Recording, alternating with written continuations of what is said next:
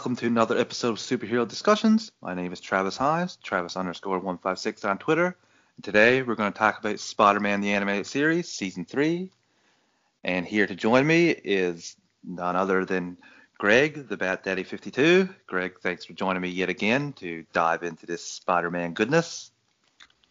Always a great time hanging out with one of my favorite Canadians and talking about one of my favorite comic book characters. Yeah, I've been hardcore binging this show the last few days, and I've pretty much rewatched season 1 to 4 a couple times, and I still think that I don't think that there's an animated series on Spider-Man that comes close to this. I think that it's fantastic, and it's still good for the age group that it was made for back in '96, and it started in '94, but this season is in the '96, so. I'm so excited to talk to you about it. I'm glad you made a bit of extra time for me this evening. I know you're pretty jam-packed with your schedule with all the madness going on right now. But to talk about this show, I think you, just like me, are game anytime. Oh, dude, there's always time for Spider-Man. So, we've talked about the first 2 seasons before, and one of the things I love the most about this is, one, how it is like one continual story. You know, they reference things back from the past and everything else. And 2, how you can kind of find the parts of this that you can see in movies, like the different depictions of this scene right here in a movie almost, or this part of the scene into a movie. It's pretty fun to see. A few of those to point out in this season. And, man, it was a good time. I binged it mostly in 2 days, and then I finished up the last couple episodes the last day or 2. So, rewatched them. So. Yeah, man. Nice. I'm ready to talk about it. I just got to give a shout out to the creators too, because the way that they structured this show and title it, I love how they have the overall season is titled The Sins of the Fathers, and you look at a lot of the individual episodes, they do reflect on that, on father and son relationships, on how what the father does affects what the son does, and it's pretty cool how they do that for each season. Last season was Neogenic Nightmare. And we all know about that with Spider-Man turning into the Man-Spider. And I just love how they do that, because it's just something that you wouldn't expect back then. And I just think it works perfectly. And I'm ready to dive in if you are. If you want it, we're going to do our top 5 as we normally do. So I'll ask you, Greg, what was your number 5? Okay. Top 5 for this one. Just because the other ones are kind of larger stories and I have to narrow it down to one. It's kind of surprising, man. I really enjoyed the Spot episode. We have our first agreement. Okay. Number 5 for me is the Spot as well. Keep going, sir. Okay. I really, really enjoyed that episode because it was different than so many other, because it wasn't the kind of villain of the week. It was a new guy you were getting introduced to. His power was awesome. Absolutely love the power. They kind of underutilized it it's obviously a cartoon, so they're not. I don't think they could really put it to its full potential. Man, I'm telling you, to have that kind of power, you really could defeat anybody. That's one of the coolest powers, and the way they depicted it with the dimensions and the pushing through the portals. I love Spider-Man having the spider sense and being able to figure out what portal to punch through to get the landing blow. But I don't know, man. I think maybe it might be recency bias, but I had a lot of fun watching this episode. It didn't feel like the whole world was coming to an end. Well, actually, that's kind of funny, because in this episode, the whole world was coming to an end. So at one point in time, it could have been. I don't know. I guess it didn't feel like the normal Spider-Man issues. I couldn't agree more with you. And I think the Spot, Michael Owen's demeanor and character and personality plays a lot into having fun with this episode, because he's having fun with his powers as well. And I just absolutely loved it, like you said. And they do. You did point out that power would be crazy, especially in the wrong hands, like a Punisher. And we do see this power further down the line get into the wrong hands, and it causes a lot of madness, a lot of chaos, and some air quotes deaths. It's just crazy to think about. You could rob banks with ease. You could finish off your enemies while they're sleeping. it's crazy. It's just good that the person that had this power was actually a nice person. He didn't even want to rob any banks. Right. When he had his encounter with Spider-Man, he's like apologizing for making Spider-Man fall off the wall with his time dilation portal. That's what they're called. Yeah, oh yeah, great names in this season. Great names. I got you to point out. This was chapter 12 as well. I just loved it. I just thought that, like you said, I was having fun with it, even though I didn't even think about the whole fact that the whole world could get sucked into this portal. Is essentially what they were getting to at the end. It was New York City, but after New York City would have just kept going and going. Right. So I love that. It shows a lot with Kingpin and his like power to leverage people's loved ones or people's feelings or their vulnerabilities against them to make him do what he wants. We weren't told what the Spot's girlfriend, what Kingpin had on her, but he did have something. She mentioned that early. So I just like that. And I got to say, I really love the Kingpin in this whole season and series because he is a great adversary to Spider-Man. And we finally figure out, well, Spider-Man finally figures out who the Kingpin is and what he's about in this season. And it's just great for the animated show and to take this technology and to keep going with it after this chapter into the final few chapters. I thought was just smart writing and stuff I wouldn't expect from an animated show in the 90s, that you'd bring this stuff out and you just keep coming back to it. It's just impressive, Greg. And like you said, I had a whole lot of fun with this episode, and I'm so glad you chose it because I didn't think that you would. I thought I was an outlier picking this. Like, a part of me almost wanted to put it higher, but how good the episodes were, and some of them are like really dive into Spider-Man's like lore of his like main rogues. So I just couldn't put it any higher. But watching this episode caused me to do a major deep dive into the character to see who owned the rights. I went on a major Reddit dive. I found the WikiLeaks pages from when Sony was hacked to find out what characters they own. I went through the 900 characters, and Sony does have ownership of this character. And I think that this would be a great character to do a series with on a streaming platform. I think you could really get into this, and we get our first glimpse in this episode as well of Tony Stark, which was pretty cool to see. And I love how he called them moneybags. I thought that was rather funny. He's revisited, and he has revisited in my top 5 as well. So we'll leave more of the Tony Stark talk for then. But all in all, I agree with you. This was just such a fun episode, and I'm glad you agree with me. Hold on, real quick. Was that the first appearance of Tony Stark? Because wasn't Iron Man in the Carnage? That aired after this. That aired after this episode, but but the chapters were titled before it.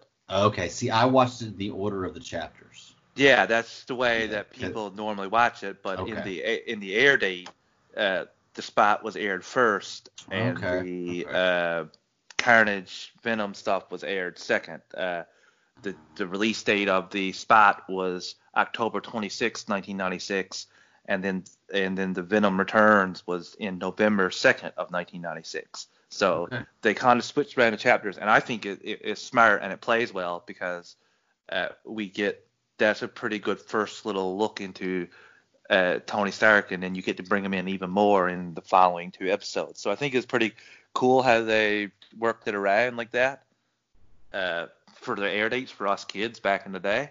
Yeah. So just gotta give them props on that, and nice for pointing that out because it is the way it is on Disney Plus too. So good on you, man, for pointing that out. Well, see, that's actually what's so funny because I was irritated at Disney Plus because I was watching it and like I think it goes through like 1 through 9, and I think when it gets to 9 it skips to like 13, then 12, then 11, then 10, then 14. So it's like really crazy.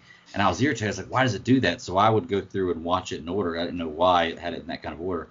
It also on Disney Plus, and I'm pretty sure I said this before, it only has everything down as 1 season. Yeah, that's very annoying. And it is. It's really annoying. I'm a Roku TV sometimes. If I scroll across the screen too fast, it'll reset to episode 1. Like I'll be on episode 16, and then I'll hit over again right quick, and it'll be episode 1 again, and I'll have to cycle through all the episodes again. It's rather annoying, and I think Disney Plus really needs to get their act together with that. And on the iPad, they need to get their act together with the continuous play, because I have an older Apple TV, a Generation 3, so I can't add any apps, so I can't add Disney Plus. So I just do the AirPlay from my iPad when I'm in my room watching Disney Plus, because on the Roku TV, it's on a streaming service channel, so you can get Disney Plus. But on my old Apple TV, you can't, so I just AirPlay from the iPad to the Apple TV. But with the iPad, the episodes don't automatically play one after another. You got to get in and play it. That's a little annoying, and I'm surprised at Disney. It's such a big company. You think they would have this stuff on lockdown pretty quickly, with how much money they're getting for this. I listened to the most recent Fans Day Brothers, and they have 50 million people subscribed to Disney Plus already. So you would think with all that stuff that they would be able to get these little bugs and work them out a lot quicker than what they have, because this streaming service has been around for a little while now, and you think that this has been like it from the start. So at least the championship model of it has, at least. So what you're saying is you'd rather just be a full streaming, or not full streaming, but just once the next episode, the episode's done, just go straight into the next episode type deal? Yes, like keep going to the episodes unless you stop it yourself, or like the Netflix, after 4 or 5 episodes, they ask you, are you still watching this? There's one downside to that, and I found that out this afternoon. I got home from work at like 3:30 this afternoon, and I've been sitting there. My wife just started episode 1 of Lucifer, and we've never seen that before. And I've been sitting here watching Lucifer right up until the time that I was getting ready to podcast with you. That's the only downside to Netflix doing that, is it'll suck you in. It does. But all of us right now, in this day, that's true. What's going on right now, I think we don't care about getting sucked in for a day to forget about what's going on. The health minister in my province announced this might still go on until November, so I'm a little getting stir crazy here already, and we're only in April, so I still, there is some bugs to work out with it, but I'm just happy to have it. This was on Netflix Canada for me a few years ago. This was when I really went hard and watched it like 6 or 7 times, the whole series. So I just watched it like over and over again, man. It was crazy. I was like, maybe I should get into something else new. I was like, nope, let's roll it back again. So yeah, just love this. So gotta ask you now, Greg, what is your number 4? Well, okay, yeah, go to front. Number 4, so I guess that was both our number 5s. So, man, see, this is difficult for me because, like, I really, you know what, I'm going to consider those an episode. And I'm going to say number 4 is Turning Point, the final episode. Ooh. Really, really enjoyed that episode. I love the cliffhanger that it leaves you on. And, you know, it's a fun fight between Spider-Man and Green Goblin. You know, it's always a fun fight. You're right, and I think it's one of the more serious fights in the series, to be honest with you. It has the most high stakes, and unfortunately, we were going to find out what happened to Mary Jane in the 6th season, but it was canceled. Yep. Madam Web was supposed to take Spider-Man through these dimensions, through these alternate dimensions to find Mary Jane, and we got it canceled, and we got Spider-Man Unlimited instead, which god-awful decision by Marvel. No wonder they went bankrupt in 96 with those kind of decisions. Yeah. Man, this episode was just awesome. And I love how this episode was, we were just talking in the group chat earlier, we started talking about Spider-Man the animated series, and I think you were talking about how they did the whole Doctor Strange origin in 1 minute. Yeah. I think this is a slightly different version of Spider-Man 1 the movie in 22 minutes. It hits a lot of the same aspects of that movie. It even comes down to the end where he hits him with the glider.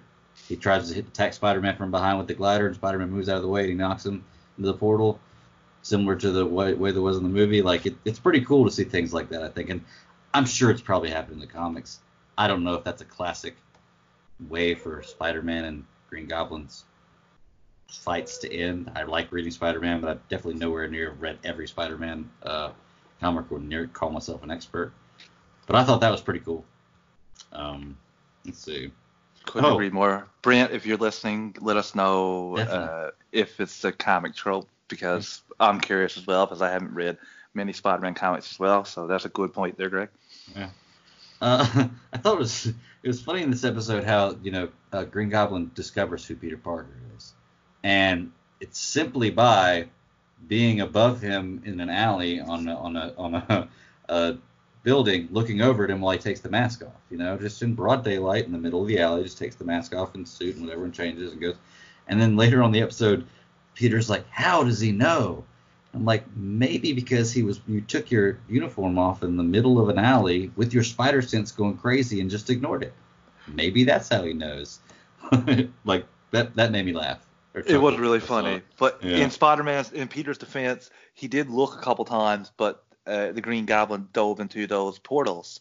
And to back up what you were saying in number 5, the Spot, if you got that technology, you can really do some damage, and he does it here. He even says that in the episode before, that he's going to get his revenge on Spider-Man, and he uses that to find out who Spider-Man is. Because whenever his spider sense goes crazy, it goes crazy a few times. He looks around and he can't see anybody because the Goblin was looking at him, and then when he turned to look, he dove into the portal, and the portal disappeared. So it's like he's looking into the sky, he's like, what's going on? And I do like one other point about that is Peter actually thinks, like, is my issues coming back where my powers are going wacky and crazy and I'm losing them again because of what happened in the previous season, which I'll give the writer some credit for putting that in there, because a lot of people would just leave it blank and I would laugh, but they pointed out that he was thinking that maybe my spider sense is going wacky because I had problems with my spider powers in the previous season. And I heard, and I can't remember what episode it was, actually in season 4, which I'm listening to, what I'm watching right now again, he mentions that Scorpion was created a couple months ago. So all these stuff that's happening in these couple seasons happens in the span of a few months. So for him to get his power, so for him to lose his powers and then finally be done with it at the end of the season, and then for him to have that happen at the end of this season, I can understand why he would think maybe it's just my spider sense my powers going out of whack again. Right. So I'll give him a bit more credit there. But I did laugh like you. I just thought if my powers went crazy like that, my spider sense, I would just like web away and go somewhere else to try and change. Right. Like I'd go into sewer, or I'd go, like, I wouldn't be so blatantly obvious in the middle of an alley. But that just pays the question of, like, what happens if just a regular person's looking down? Would that even set off his spider sense? Like, does his spider sense go off if somebody's going to find out his secret identity, or if he's in danger? Like, what one are we talking about here? Because a regular run-of-the-mill reporter looking at him, I don't think he's going to think it's danger. So I don't know why the spider sense would kick in there. So that's what made me laugh. So I can agree with you. Like, just getting undressed in the middle of an alley just seems like very careless. Right. I also thought it was funny. For a guy who runs out of web cartridges at the most inopportune times all the time, he threw 3 web cartridges in the fire to cause a distraction. And I was like, wow, one couldn't have done the job, but threw 3 in there. I thought that was pretty funny. I was wondering how much they cost, to be honest with you. I was like, gee, like, where you're pretty poor, or you're kind of like portraying like you're pretty poor. How are you making up all these cartridges? Like, where are you getting all these tiny CO2 cylinders, and how are you doing all this? Like, show me a little bit more. Although they do show it in some episodes of him making specialty webbing for like Hydro Man and for Craven. So I just think that they were so good at writing this back then that it's very impressive that they don't go out of the way too much. But like you said, it is funny. You really need to throw 3 cartridges in there to be like to create that big of an explosion. And you're always out. Like, I'm conservative. That was my thing. You're always out. I thought it was funny that he was wearing the spider suit under the tux, and there's a moment where he's being held by the Goblin. He's being dragged through the air, and this steel or metal rope, whatever Goblin has him in, and he reaches down his pocket of the tux, which if you've worn a tux, you know that front pocket in that jacket's really, really small. He pulls this huge round web cartridge out. Which I thought was funny. I know I'm picking on the show right now, but I think it's so funny. It's why I love watching this kind of stuff. Because watching as an adult, it's still awesome to watch, but it's just so funny to see these little bitty things I never noticed as a kid, you know? Yeah, you pick up on these things, and I was the same way. I was thinking, like, is that tux specially made? How are you affording? How are you affording this? You're supposed to be poor. Like, come on, like, consistency. And I'll agree with you. It was pretty big, and for him to finagle that while the Green Goblin's just there having a big villain monologue, flying around, I'm just like, oh, dude, you're not very good at your job at all, Green Goblin. You could have easily disposed of him by now. Oh yeah. So I'll agree there. And then I think the last point that probably made me really enjoy this episode was in the first fight with Peter and the Green Goblin, or Spider-Man and the Green Goblin. They destroy a mail truck at the very end. You see it. The mail truck's in there. I was like, oh, I saw that. I noticed more mail trucks now than I ever did for the post office. Never noticed them before. Now I see them all the time. So. You're like, that's how I was inspired. Yep. I forgot all about it. Number 4. Number 4 for me is Doctor Strange, Chapter 1. And I frickin' love this. I love this introduction to Doctor Strange. I don't think we see Doctor Strange anymore in this series, but just to throw him in there like that and to tell the story great, and it just worked for me on so many different levels. I thought that he, like, the spells that he cast, the origin was completely told exact same really in the movie, and that'll back up the exact thing you said about in the movie they utilized Mordo more than they did. Who was the guy in the Mordo was the bad guy at the end, the very, very end. Like, that's what they led into probably going to be the next movie. What was the other guy's name? Dormammu. No, Dormammu was the head. Yeah, that's the guy that he came to bargain with, and Mordo is the guy you're talking about. Yeah, the guy, the thing in the movie is Dormammu. Yeah. You're right. The thing in the movie is Dormammu, and then there's Mordo is the guy who's working with Doctor Strange through the movie, kind of training with him. And then there's the other guy. What's the other guy's name? The other bad guy. Oh no. Oh yeah, I don't know. He's not in the. He's not in the animated series. Right. That's what I mean. That's how it's different. Was all I really meant. Yeah. Oh yeah. They essentially just they didn't accelerate the. Well, basically, they made the guy in the movie. I can't remember his name now. It's driving me crazy. I know, me too. I gotta look. But they made him Mordo, as he is in this episode, really. Right. Because he's working for Dormammu, and he used to be a part of the society that Doctor Strange is a part of, and he used to work for the Ancient One. But he got tempted and went over to Dormammu, and essentially that's what happens to Mordo in this animated series, but they just held that off. They just let him work with Doctor Strange for a little bit to build that relationship, to create a little bit more tension, instead of just telling people that they're mortal enemies, which is a good way to do it in the movie. But you could tell how they got some inspirations from this episode, especially with telling of Doctor Strange's origin. That's what I meant to say. Like of how he had an accident, his hands were all covered up, he climbed up the mountain, he met the Ancient One, he trained with him. It was all like pretty similar to the way it was in the movie, just the way that they told Doctor Strange's origin anyway. And I loved it. I love how he works with Peter. Wong is great in this as well. And I also love the use of Mary Jane's father and Peter's parents. It all works so well, and it shows the power of both Mordo and Dormammu, and they get brought back around later in the season. So I just love how they have callbacks like that. Yeah. And one question I had was, where was Doctor Strange in the later part when they're dealing with Dormammu? That he could have really helped there. Yeah. Yeah. Just like, was he got on vacation or something? But even the place, the sanctuary, Sanctum Sanctorium, I think it's called. Yeah, I think. That was looked rather similar to what it did in the movie. Yeah. So I just thought this show has so many things to pull from it. Like you said with the Spider-Man 1, this is it like the turning point was basically 20 minutes. They expanded upon it so much, and it was a lot of the same scenes in the movie, and the same thing goes with Doctor Strange, and I really enjoyed it, I must say. I thought it was a great introduction, and Doctor Strange's powers are really good and animated in animation. Oh yeah, I love the way they do the character. I mean, I love Doctor Strange's look is always pretty cool, and it makes Benedict Cumberbatch perfect casting for that role. Like I think that he looks like the live action version of what we just saw animated, which is pretty cool. Caecilius, I think is his name. Mads Mikkelsen plays the bad guy. Okay, yeah. Make sure I was pronounced right. I've only seen very forgettable bad guy. Yeah. No offense. Well, he did a great job at the role, I think. But just I don't know. I think they should have just gone with Mordo. But I don't know that much about Doctor Strange, so I don't really have a lot I can throw into it and make it. We'll see with the second Doctor Strange how they do with Mordo. Maybe we'll be like, yeah, that was a good way to do it.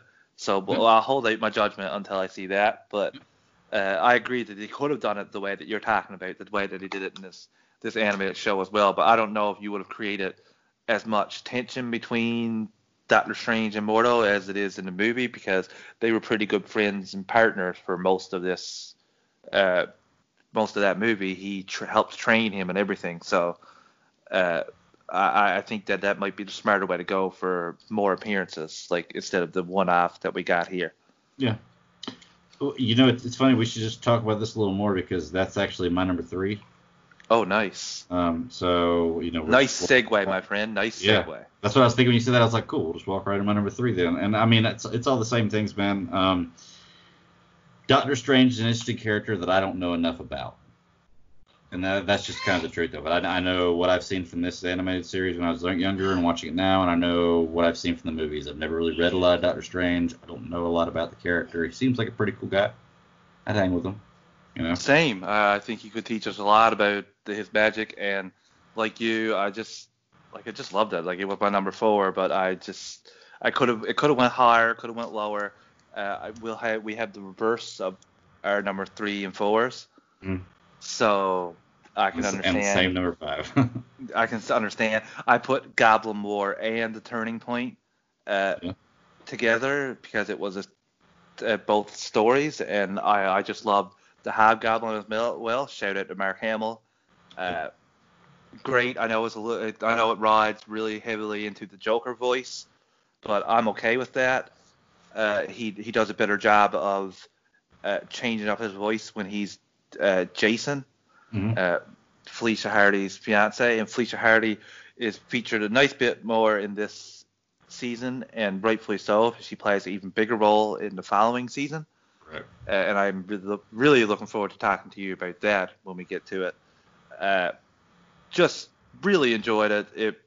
It was like the Hobgoblin has the time. He reintroduces the time dilation accelerator, and like I said, the Kingpin is like Norman Osborn's trying to get it's all Norman Osborn's there, the Hobgoblin's there, and then Norman Osborn comes back into the Green Goblin. He can't fight it, and creates that menace, and you get the goblins fighting each other, and I love that. I think that's great. But the Hobgoblin doesn't know that the Green Goblin is Norman Osborn, who provided the Hobgoblin everything and knows who the Hobgoblin is. So basically the Hobgoblin is pretty screwed when it boils down to it, because the Green Goblin knows his identity and shows up, and Felicia loses her fiance, who is only into her superficial things like her beauty, her wealth, her sense of decorum. I was just thinking, like, dude, there's a lot better things about her than that. No, don't be at that. So, and we already touched on the Turning Point, arguably the best episode of the season. I could listen to an argument anybody had for that being the best episode of the season. Yeah. It basically, in my opinion, inspired a lot of what Spider-Man 2002, the first Spider-Man movie, the one that featured Uncle Ben's death. She feels a necessity, correct?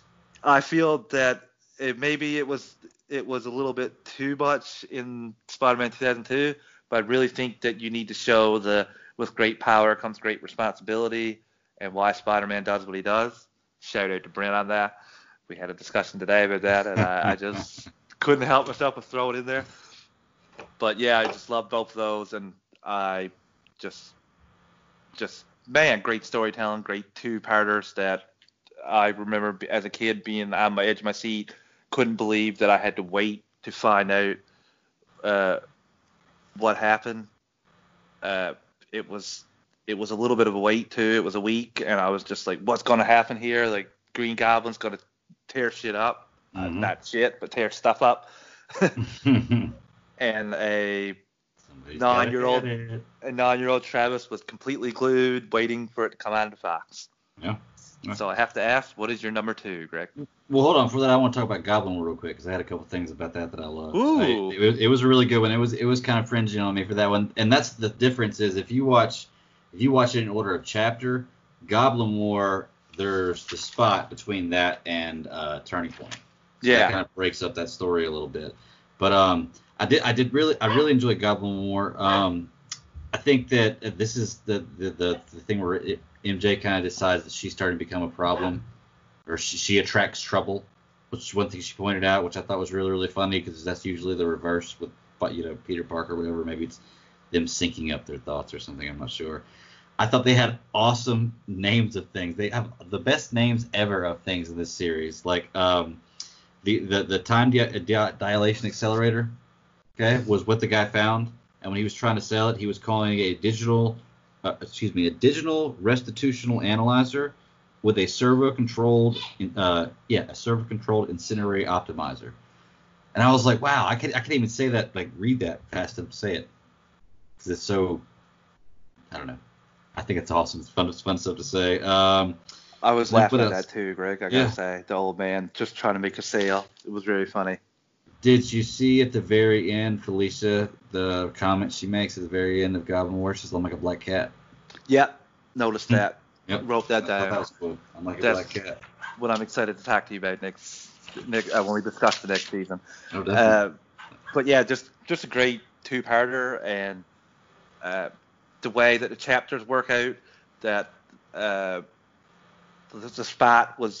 spot in the chapter-wise is supposed to be before these two-part Goblin Wars, not in air dates. That's not how it went. Air dates and what the spot, then Venom, and the Venom and Carnage two-parter, and then the Goblin two-parter. Right. But in terms of story, it makes a lot of sense that the spot goes just before these two because of the time dilation accelerator and the portals. Right. It gives you a handle on all of that. Because you kind of get rid of the time dilation accelerator in the final, the Turning Point. Yeah. So there would be no point to have the spot after that because it would make sense. I get that. It's basically a 3-episode story arc of the time dilation accelerator and the power that it can give to whoever wields it. And obviously Kingpin is there lurking around wanting that power because he wants all the power all the time because he's a fantastic villain for 90s animated shows. And 2% body fat. Oh yeah, we'll get to his fighting. I think I'm going to guess our top rated one, but maybe not. So I got to ask you, Greg, what is your number 2? Number 2, I'm lumping 2 of them together. I have 2 together. I'm going to lump together the Venom Returns and the Carnage episodes for my number 2. We are agreed. Okay, that means we probably have the same number 1. All right, cool. Yeah, I think so. All right, so let's talk about it, man. I love Venom. I'm not as huge of a Carnage fan, but of course it's just, they're brother-sister comics. One's from the other. Of course, if you're into Venom, you've read a little bit of Carnage. I like the introduction of the characters. I like how they brought Carnage back, or excuse me, not Venom back. I thought that was pretty cool because that brings the whole Dormammu aspect into it, which is really fun. Which once again kind of makes me wonder why, like you were saying, they didn't have Doctor Strange, in these episodes. But I don't know, man. Like I said, something about Venom does it for me. And it was cool how they set it up in Venom Returns, how they introduced Cletus Cassidy. And you know something then's going to happen, especially me knowing now the next episode is Carnage and knowing that's his name. But he was an interesting character. Do you know who played the voice of him? I'm not exactly sure. Are you going to let me know? No, I'm. You know what? I'm going to look it up while you talk about it. But I don't really know. But I'm trying to think. Awesome introduction to Rhodey in this one. Yep. He was a badass. Carnage is born at the end of Venom Returns. Just looking through my notes. I like how Dormammu teamed up with Eddie Brock, which is pretty cool because, I don't know. I think Eddie Brock's a cool character in this series. He's kind of a dick, but I just think it's awesome that you could be that ripped and never work out. Scott Cleaverton is the guy who voiced Cletus and Carnage. And I don't know who he is. Never heard of him before. Never heard of him since. He's done some voice acting, though. Apparently, he was in an episode of Legends of Tomorrow as well. Don't remember him. Not memorable to me. But just got to say, I couldn't agree with you more. I think Venom is one of the standout villains of this series. They took a whole season to build to him, which, I mean, such a great idea to do that, and you don't see that very often in animated shows. Back when we were growing up, you would see it more now. Like, I can understand him devoting more of it now, but back then you didn't see that type of build to a character. Like, young Travis didn't have any idea in the first episode of Night of the Lizard when he seen Eddie Brock. All he thought was Eddie Brock was a dick to try and expose Curt Connors, but he didn't have any idea that he would become Venom and be basically Spider-Man's like mortal enemy, the baddest villain Spider-Man has had to face, because he has all his powers except stronger. And then they basically humanize him in this two-parter. Oh, he looks the coolest, especially in this animated show. I think they nailed it. The very, very on the nose with Todd McFarlane's look. And I think they made him into a perfect anti-hero in these two parts. They flipped the switch on it, and it's just fantastic, Greg. And I love how, like you said with Carnage, like, I love how crazy he is. I love how all he likes is Carnage, and you don't see those characters in animated shows, like even Batman the animated series. But Joker's not like this. Joker's not this crazy. Like, he's like that in The Dark Knight Returns, but in this, like, they say stuff like the heinous crimes that Cassidy has done, like, they won't even put them in the New York Times. They won't even air them, and you're just like, man, this guy's bad. But in Joker, in Batman the Animated Series, like, I don't like crossover much, but he's more happy-go-lucky and you can laugh at him. But they actually make Cletus Cassidy scary to me. Like, I was scared of him when I was 9. I thought that he was, like, it was crazy, and I just loved it. And the fact that, like, he takes souls, the fact that, like, he's a spy on Carnage, I knew a little bit about it from Spider-Man and Venom Maximum Carnage, the game for Super Nintendo. Still probably one of my favorite Spider-Man games. It definitely was until the PlayStation games. So it did a good job for quite a while. I just loved that game. It was so difficult. I just loved playing it. One person in my small town had the game for Super Nintendo, so it was like a total face-off with everybody else trying to trade games with him to get that game for a little bit. Unfortunately for me, I didn't have Super Nintendo, so the only way I could play was befriending him and going to his house. We are not friends anymore. I feel a little bad. I feel a little bad about it, but I totally used him to play Spider-Man, Venom Maximum Carnage. And the funny thing about it is, his younger brother is one of my best friends now, so it all comes around.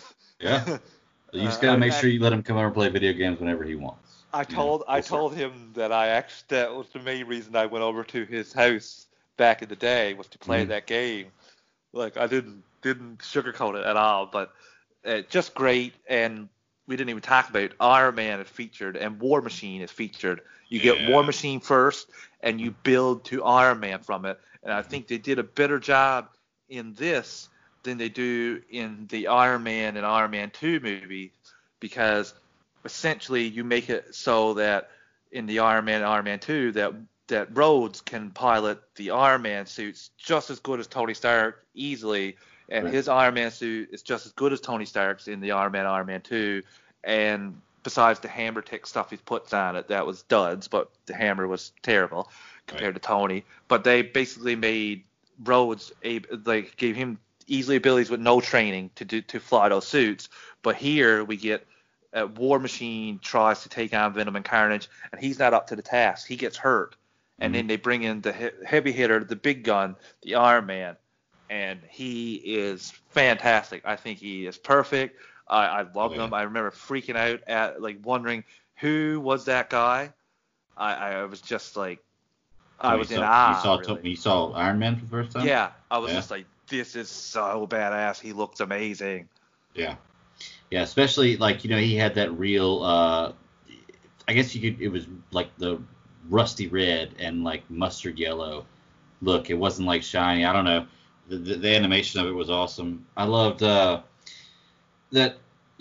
Madam Web's telling Spider-Man in this about the evil, and I'm sure she's talking about Carnage, and then this one she tells him that he needs to rely on an ally, an unexpected ally, or is this the friends close, enemies closer episode? Yeah. I can't remember. Is that what it is? Okay. Yeah, he needed to rely on an unexpected ally. You're right. She said both of those things. Yeah. So that was pretty cool. Like, you see her showing up more and more in every episode of the season, developing a relationship with him, and he's really, really doesn't like her. But, Carnage working for Dormammu, which is crazy. That's a pretty lethal combination, I think, of villains. Stealing Life Force to get Dormammu back to or transport him to the Earth. It's a pretty insane storyline, man. It's a pretty crazy team up. When I think about villain team ups, I don't think about Carnage and Dormammu. But they made it work. Same. And a couple of voice actor shout outs. Shout out to Robert Hayes, who voices Tony Stark and Iron Man in this, because he voiced that in the Iron Man animated show from 94 to 96 as well. That has one of the most badass intros of all time for animated shows. It is phenomenal. I implore anybody to check it out on YouTube. It is amazing. It's one of my favorites. And also shout out to Uncle Phil, James Avery, who is War Machine. Really? I didn't know that. Okay. Really good. And another shout out that I forgot about was Hank Azaria played Venom and Eddie Brock, who is a big time voice actor in The Simpsons, and he's very famous. He's been in so many things. So it's just bring in the heavy hitters for this show and this episode. And the crossover, like I've said before, like this was planned as a big animated universe. That's what their plan was, and there was a lot of toys to come with it because they were in partnership with a toy company. It all fell apart, and that was basically one of the main reasons they declared bankruptcy. Was the failures of this, but they basically tried to create an MAU before the MCU. I was just about to ask, do you think Marvel Studios looked at that and said, we should do that live action? I think so, Greg, to be honest with you. That and I was reading up on it. They when they went to bankruptcy, after that, they sold the rights of some of their popular characters to get some cash, and then for to be liquidated, like had some cash flow coming in. And when they seen how much some of the characters brought in their own movies, the Spider-Man movie, the X-Men movie, and the Blade movie, they were like, oh, there's this one guy who is very pivotal. He was like, let's not sell any more of our characters. Let's do our own movies and get 100% of the profits. And they had to put up 10 properties, and they got a loan of $550 million to make Iron Man 1. And from that, they sold, like, I believe that Marvel would have been sold regardless. But I think because of that play and the move of having Iron Man made, I think that rose it up so much. Whereas if they didn't do that, they still would have felt the guy argued that if we didn't do this, if we did this and failed, we'd be in no worse situation than if we didn't do this and just stand pat. He said that someone would get us anyway. So with that move, they had a big hit, and other companies like Disney seen the potential there, and they were bought. So it was just all in all, smart move. But I always call this the original animated series. They had a different person in Iron Man's animated show play War Machine, Jim Rhodes, than they did in the Spider-Man animated series episode. So that's just another little fun fact. Yeah. But I think James Avery nails it, so he would be my choice. I had no idea that he played that role. Now that I'm trying to think about his voice now, so I can see if I can hear it, but I'm sure that I can't. I have to go back and listen to it. I'm sure as soon as I listen to it, I'll be like, oh yeah, I hear that now. You're like Shredder. But I thought it's so funny because in these two episodes, I love how PG the language is about these. Like, there's one scene, I can't remember who Venom's talking to. Maybe Venom and Carnage going back and forth. Can't remember. Where one of them's like, I could eat you for breakfast. The other one's like, oh yeah, I'd give you indigestion. And that's like his comeback. And I was like, oh, that's creative. I'd give you indigestion. And then I think Jameson in his office gets called Yellow. And he's like, Yellow, how dare you use that language against me? And I was like, I didn't know. You'll be hearing from my lawyers. Yeah. Like I don't think Yellow is that big, but I guess, in this world, being called Yellow is no. I guess as a 9 and 10-year-old, you're like, whoa, man, like that's bad. Yeah. Mom, is yellow a swear word? I think I did that. I did that with Screw You. I remember in is it Batman and Robin? There's a Batman Forever. Which one is it where Chris O'Donnell's playing Robin and he says, "Screw you, Batman," or "Screw you, Bruce"? I think it's Batman and Robin because Batman I don't think he's that much of a little shit in Batman Forever. Okay, I think I went to my parents and I was like, "What does "screw you" mean?" I got in trouble. They were like, "What context, son? What context?" Right. It all depends. But yeah, like you said, just great. Like even just the look of the characters, just great. Leaps out of the screen at me. Like the way Carnage change. He has Spider-Man there and he's going to chop his head off and he changes his hand to an axe. Mm-hmm. You see that in all the comics. I couldn't believe that they would do something like that.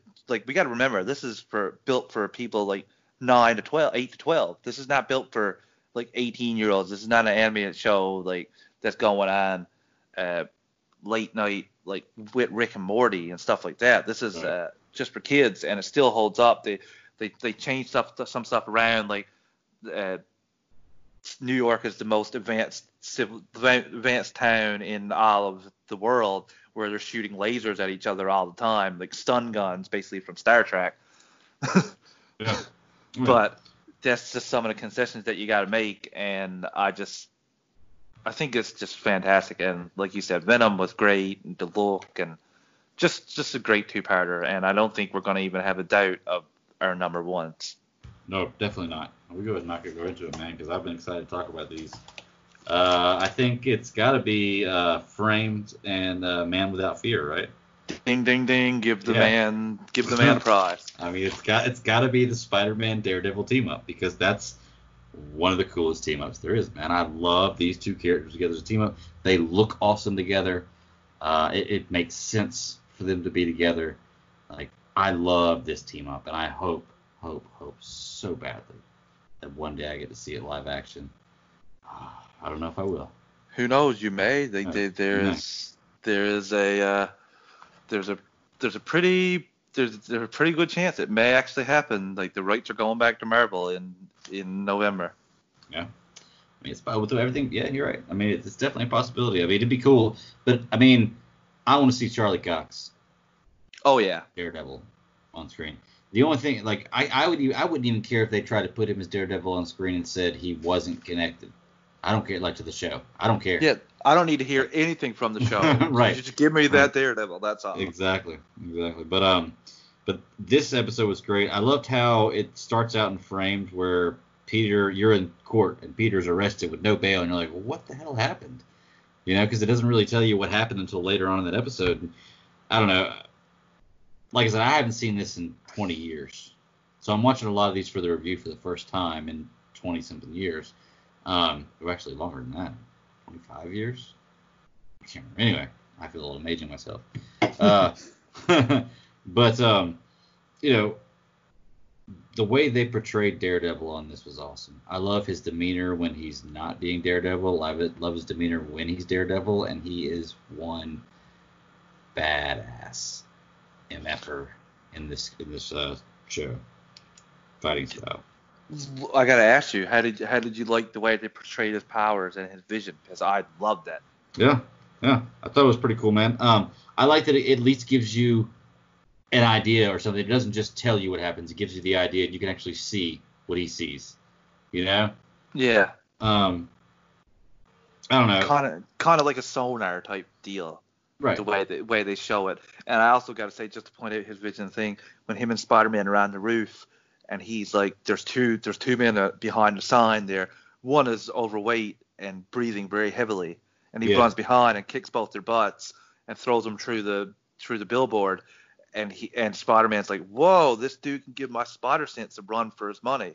Mm-hmm. And I'm just like, just little things like that you're just like, man, you can tell they put a lot of thought and care into this. Like, they didn't just throw it all together and just see what works and just throw it all together and be like, here, kids, here's 3 or 4 characters together that like, here, just see them kick butt. They actually put a little bit of time into it, showing the different powers and showing like his skill set and how Spider-Man would react to that. It was just, like I said, very well done for middle of the 90s. Oh yeah. Well, they gave you a good origin for Daredevil too. You know, all these characters they're introducing where they have these one-off episodes or sometimes 2-off episodes, they give you a great origin for them. Like enough where you could make a movie about this, and sometimes they do. You know? Yeah, and sometimes they just draw some inspirations from this, not all, but some. Yeah. And you even get a Fisk origin story. Yep. In this episode, which is pretty cool to see. It's great, and it all comes back around in the end for the Fisk origin story about sacrifices must be made. Mm-hmm. Well, we go back to the sins of the father type thing. What was it with Fisk? His origin, like his father gave him up, and then in the end of this, Fisk sends his son to jail to save his own tail. So it's the sins of the father type deal.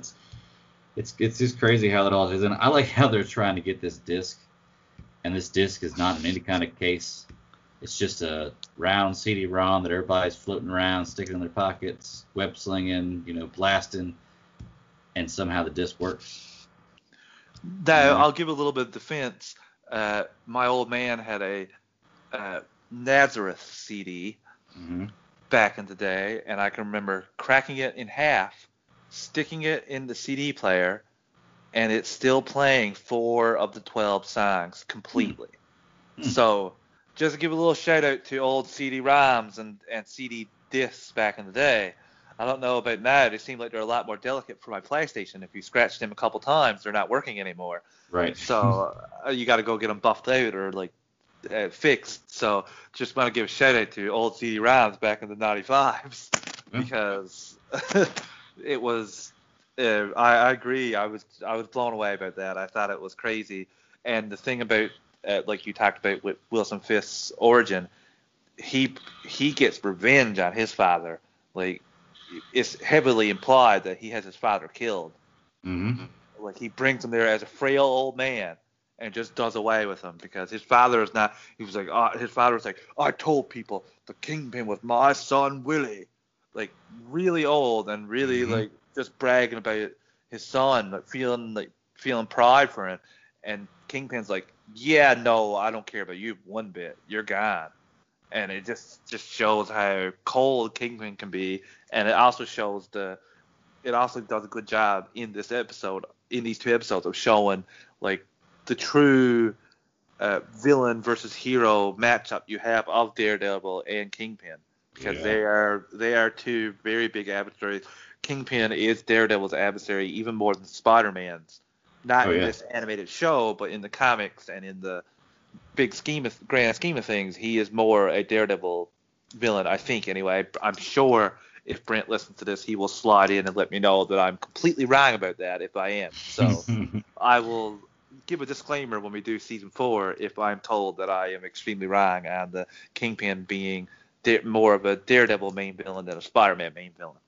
I think you are right about that. I think that, like I said, I'm not positive either, but I'm pretty sure you're right about that. I think, and it's funny because I think doesn't Fisk even say something in here about whenever he gives his son up, but it coming back, it possibly coming back around to him one day. He said, how long am I going to have to wait until my son gets his revenge on me? Because it's the same kind of thing. His dad sent him to jail, or not sent him to jail, but gave him up so he could go to jail, and that was what made him plot his revenge and make create his empire, kill his father. So, yeah, I mean, it's full circle. I have a question for you. Did you pick up one little tidbit, one little nugget that's there that you will find out in season 5 in this episode? No, honestly, I can't remember because, like I said, I haven't seen this in so long. I can't remember anything from season 5. This is all kind of coming back to me now.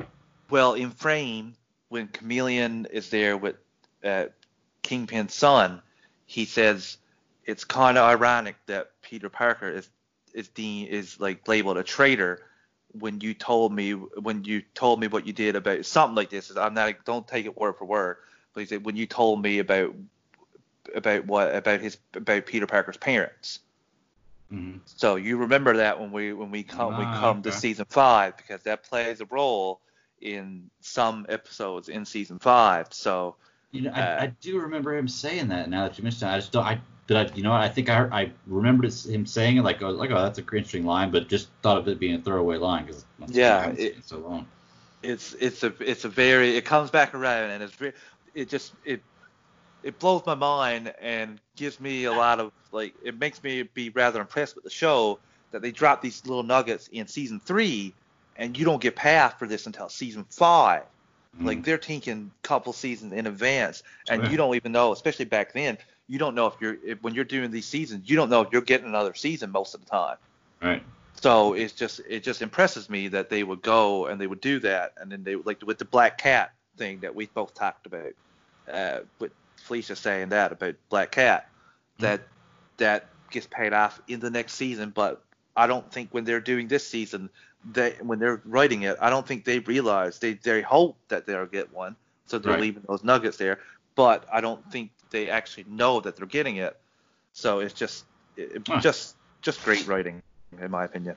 Well, I think it's smart whenever you're doing something like this to lay seeds and hope that it one day bears fruit. Well, and that's kind of what they're doing. If it doesn't, then it doesn't. But you never know. One day you might have something beautiful out of it. So you see that a lot in like Young Justice, mm-hmm. and you see that in Justice League Unlimited. But that was in 2000s, and in 2010 to 2020, you wouldn't expect to get it in 95 or 96. So it's just, like I said, it's very impressive for the show to do that. Yeah. Well, one thing I wanted to point out about these 2 episodes is joining these 2 episodes together is funny because Peter Parker in this episode has a flashback of how he got framed for what was going on. And he was making so much money that he quit the Daily Bugle. Yes. And then in the end, the whole time Matt Murdock's been talking about how he's even getting paid to be Peter Parker's lawyer is, I'm getting paid, blah, this and that, doesn't really give you any details. You find out that J. Jonah Jameson's been paying for Matt Murdock to be his lawyer at the end, which is pretty cool. After he quit there. Old Pickle Puss has a soft side that we don't see very often. But when I'm reading Spider-Man comics, oh my God, I'm blanking on it. Who's Commissioner Gordon? The last Commissioner Gordon. Last Commissioner Gordon. If you hadn't asked me, I could have told you. God dang it! Like maybe if I'd have seen him more in the movie, like maybe in the Snyder But this cut, is the voice I hear. There you go. Nice Snyder cut plug there, Greg. Yeah. This is the voice I hear when I read comics and hear J. Jonah Jameson in Spider-Man comics. This is the voice I hear. I don't hear. That's driving me crazy now that I don't know it. He was in Oz and everything too. J.K. Simmons. God dang it. Well, that's it. You nailed it. Only took us like 45 seconds to figure it out. Yeah, I'm trailing off. Only took us 45 seconds of being pissed of not knowing it. To remember it. But yeah, I love his J. Jonah Jameson as well, and I think he basically channeled this for his J. Jonah Jameson. And but this is the voice I hear for my J. Jonah Jameson when I'm reading comics, and this is the Spider-Man voice I hear when I'm reading my Spider-Man comics when he is of age. 100%. And this is just great. And like you said, like they go in depth with what they show you with the origin story for Kingpin and the showing, but the origin story of Daredevil. They get a lot in here. And fun fact, these 2 episodes were made into a VHS. And same thing with the Green Goblin story that is in this season. We didn't talk about this. The first turning point of the Green Goblin when he shows up. I'm pretty sure Green Goblin and the Goblin War turning point are 3 of those are VHS. And The Framed and The Man Without Fear are VHS, and they're both specials that were out. I can remember seeing them growing up, like when I was a little bit older. So just wicked. I'm blown away. I love it. I love the action between them, and like we were talking about before, with Kingpin fighting these guys, Spider-Man making jokes about Kingpin being fat, and then Kingpin grabbing him and basically almost cracking him in half. Just gives Kingpin more power to me. It makes Kingpin seem like the baddest of the bad, even though like he handles Doc Ock and he handles Rhino and all these guys, and you're like, man, I think Kingpin could really kick their ass. Yeah. Like, I honestly think that, and it's just rather impressive for normally the biggest bad like that controls a lot of people. He's not tough and strong like he is like the crime boss. He's usually just the guy that behind the scenes that don't get his hands dirty. But in this series, Kingpin is never afraid to get his hands dirty, and it's really cool to see. I thought one of the funniest things the Kingpin I saw in the whole season was whenever he's talking to the guy who ends up becoming the Spot, and he's talking about the possibilities he could finally kill his nemesis Spider-Man. It shows Spider-Man perched up on a wall, like Spider-Man does, and it shows just a portal appear behind him, and you see half of Kingpin pop out of it like Homer Simpson, and reach down like he's gonna grab him. And he basically tries to put him in a full Nelson. Right. You're like, man, he just basically dreaming of strangling him. Very, very Vincent D'Onofrio like. Yes. In the way of he just wants to get revenge and kill people. Yeah. I will say though that they have done a good job of all the live action Kingpins that we've seen to date being very strong and admirable, or at least able to hold their own. Yes. Cool. So I appreciate that, because you're right, I wouldn't like him as a character. Of course, I don't think he's ever been written like that as a character. Nope, I don't think so. And I think that's a good thing, because that's a rare thing for the head of the crime syndicate when they don't have any powers. But they've shown Kingpin in some comics, Greg, of like being a like master of different martial arts and training a lot. So it's very, very with the character. Yeah, man. Well, dude, that's it for me, man. Like I said, I'm glad it's so funny because we usually cover almost every episode. At least the first 2 seasons we did. Between like the 5 and 3 for us, we cover almost every episode, and we usually end up agreeing on the first and the second, what we like the most. This one, man, we agreed on almost everything. I don't think we had, because my honorable mention was the Doctor Strange. Wait, no, not Doctor Strange. My honorable mention, I had it written down here. Was it Enter the Green Goblin? Yeah, I think that might have been the Green Goblin. That probably was. That would have been mine too. I did mention that second, but mine was the Make-A-Wish and the Attack of the Octobot two-parter. Not for any of the story, not for, because that was average. That was just a regular run-of-the-mill story. Like, it was fun, but it was nothing special. But at the end of the episode, when Spider-Man drops off the little girl to, like, at the end of the second part, the little girl that saves him, I'm trying to think of her name now. Mousy?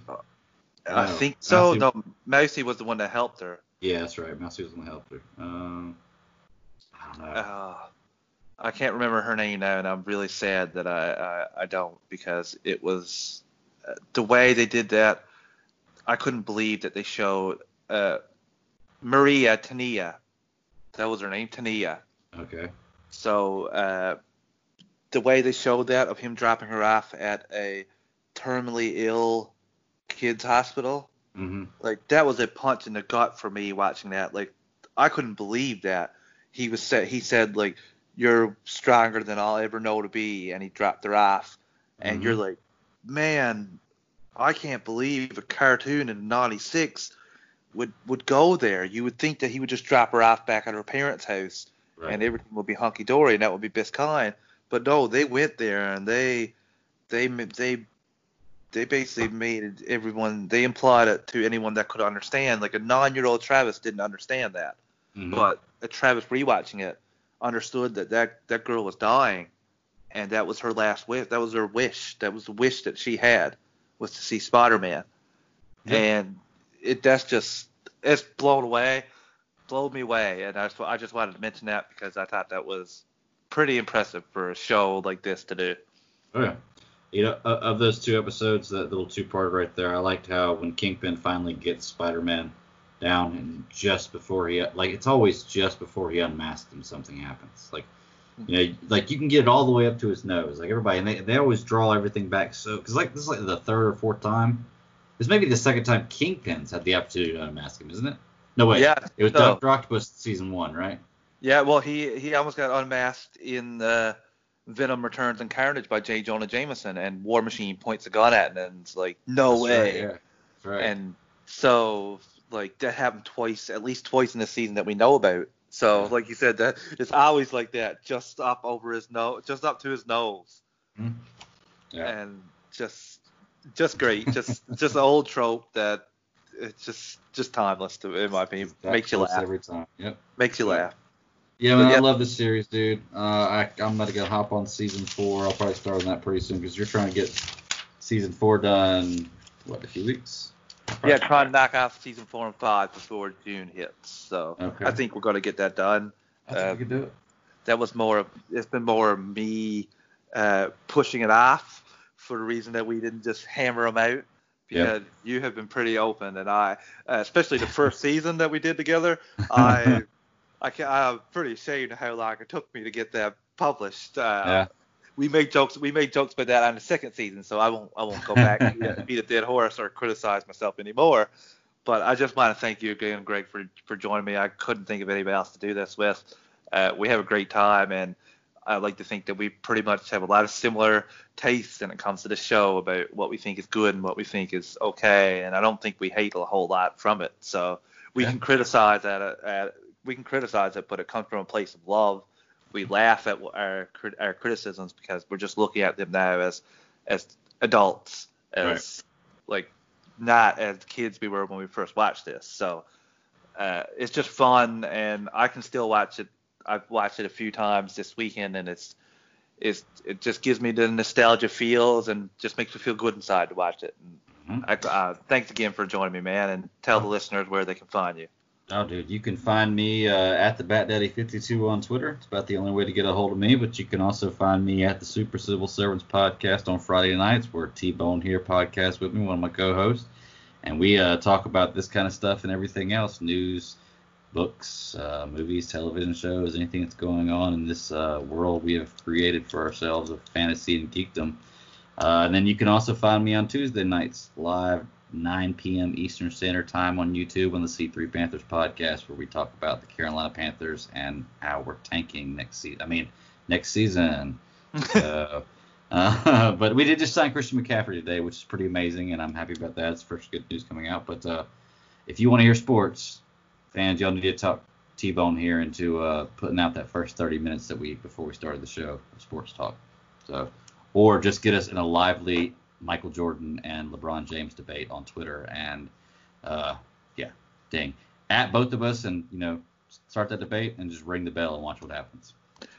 We really get into it, Greg, and thanks again. It's all in love, though, man.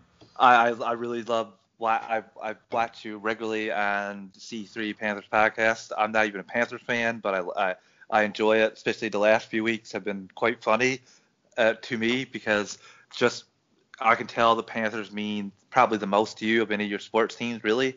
Yeah. And I cheer for Toronto Maple Leafs in hockey, and I'll just let you know that from 2005 to 2017, I only saw the playoffs once. So it can be a long and dark time, my friend, when you're not making postseason. You just can't throw it away. You can't throw away your fandom. You got to hold out strong. There were so many times. There's so many famous pictures of Toronto Maple Leaf fans wearing plastic bags over their heads, or paper bags, sorry, not plastic bags, paper bags over their heads, because it's been shameful at times. But we changed our regime, and we drafted well, and instead of giving away our picks and making stupid trades, and everything is so good now, and I have faith that it will be that way for you, and you will get that Super Bowl that you want to see. I know you will one day. Oh, one day. And like I said, we love talking sports. We love talking pretty much anything. And check out Super Civil Servants podcast. Me, Greg, Nathan, Katie, and Chris. I always have great times. We have great guests. Sarah has been on a few times, and she is a natural, in my opinion, in the podcasting game. Yeah. Sarah and Brent are coming on this weekend. We're having a big MCU blowout show. So I will try not to talk to Brent about the Spider-Man thing. We had a big debate here today. Yeah. Quite funny. I love how we can have those lively debates, but still be cool and friendly and not let it spill over into anger. Like some people I noticed on Twitter can get that way pretty quickly into insults. Every once in a while, yeah. If you contradict each other or you disagree with somebody, sometimes some people can't take that, even though like you can have difference of opinion. It's the way it is. But yeah, thanks again for joining me, Greg. And you can find me, listeners, on Twitter at Travis_156. You can drop me a line and we can chat about pretty much anything. I'll have this up pretty quickly and hit Greg up on all his podcasting and YouTubing platforms. He's a great guy, and he also has great insight on pretty much anything he talks about. So, yeah, Greg, thanks for having me. And till next time, people. Till next time, man. Thanks for having me, buddy.